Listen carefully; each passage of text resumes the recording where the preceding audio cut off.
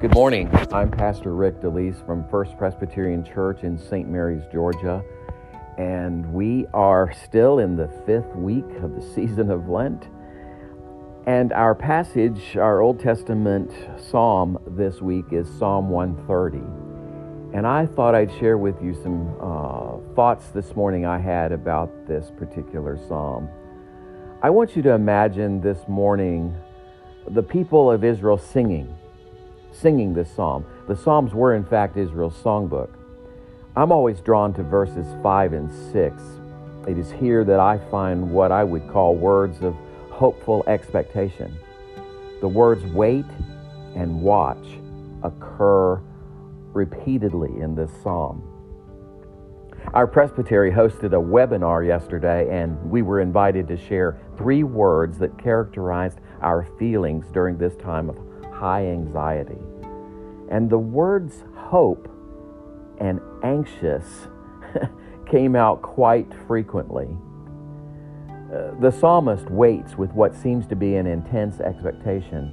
Listen to the words again. Those who watch for the morning. I think about soldiers in camps during times of war, watching in the darkness for danger and waiting expectantly for the safety that they know that daylight will bring them. And so once again, imagine it. Pilgrim travelers to Jerusalem. Maybe a family, perhaps an entire village journeying together, exchanging greetings. And then the song begins. First one voice, then another, and soon others join in. A single voice breaks out in song.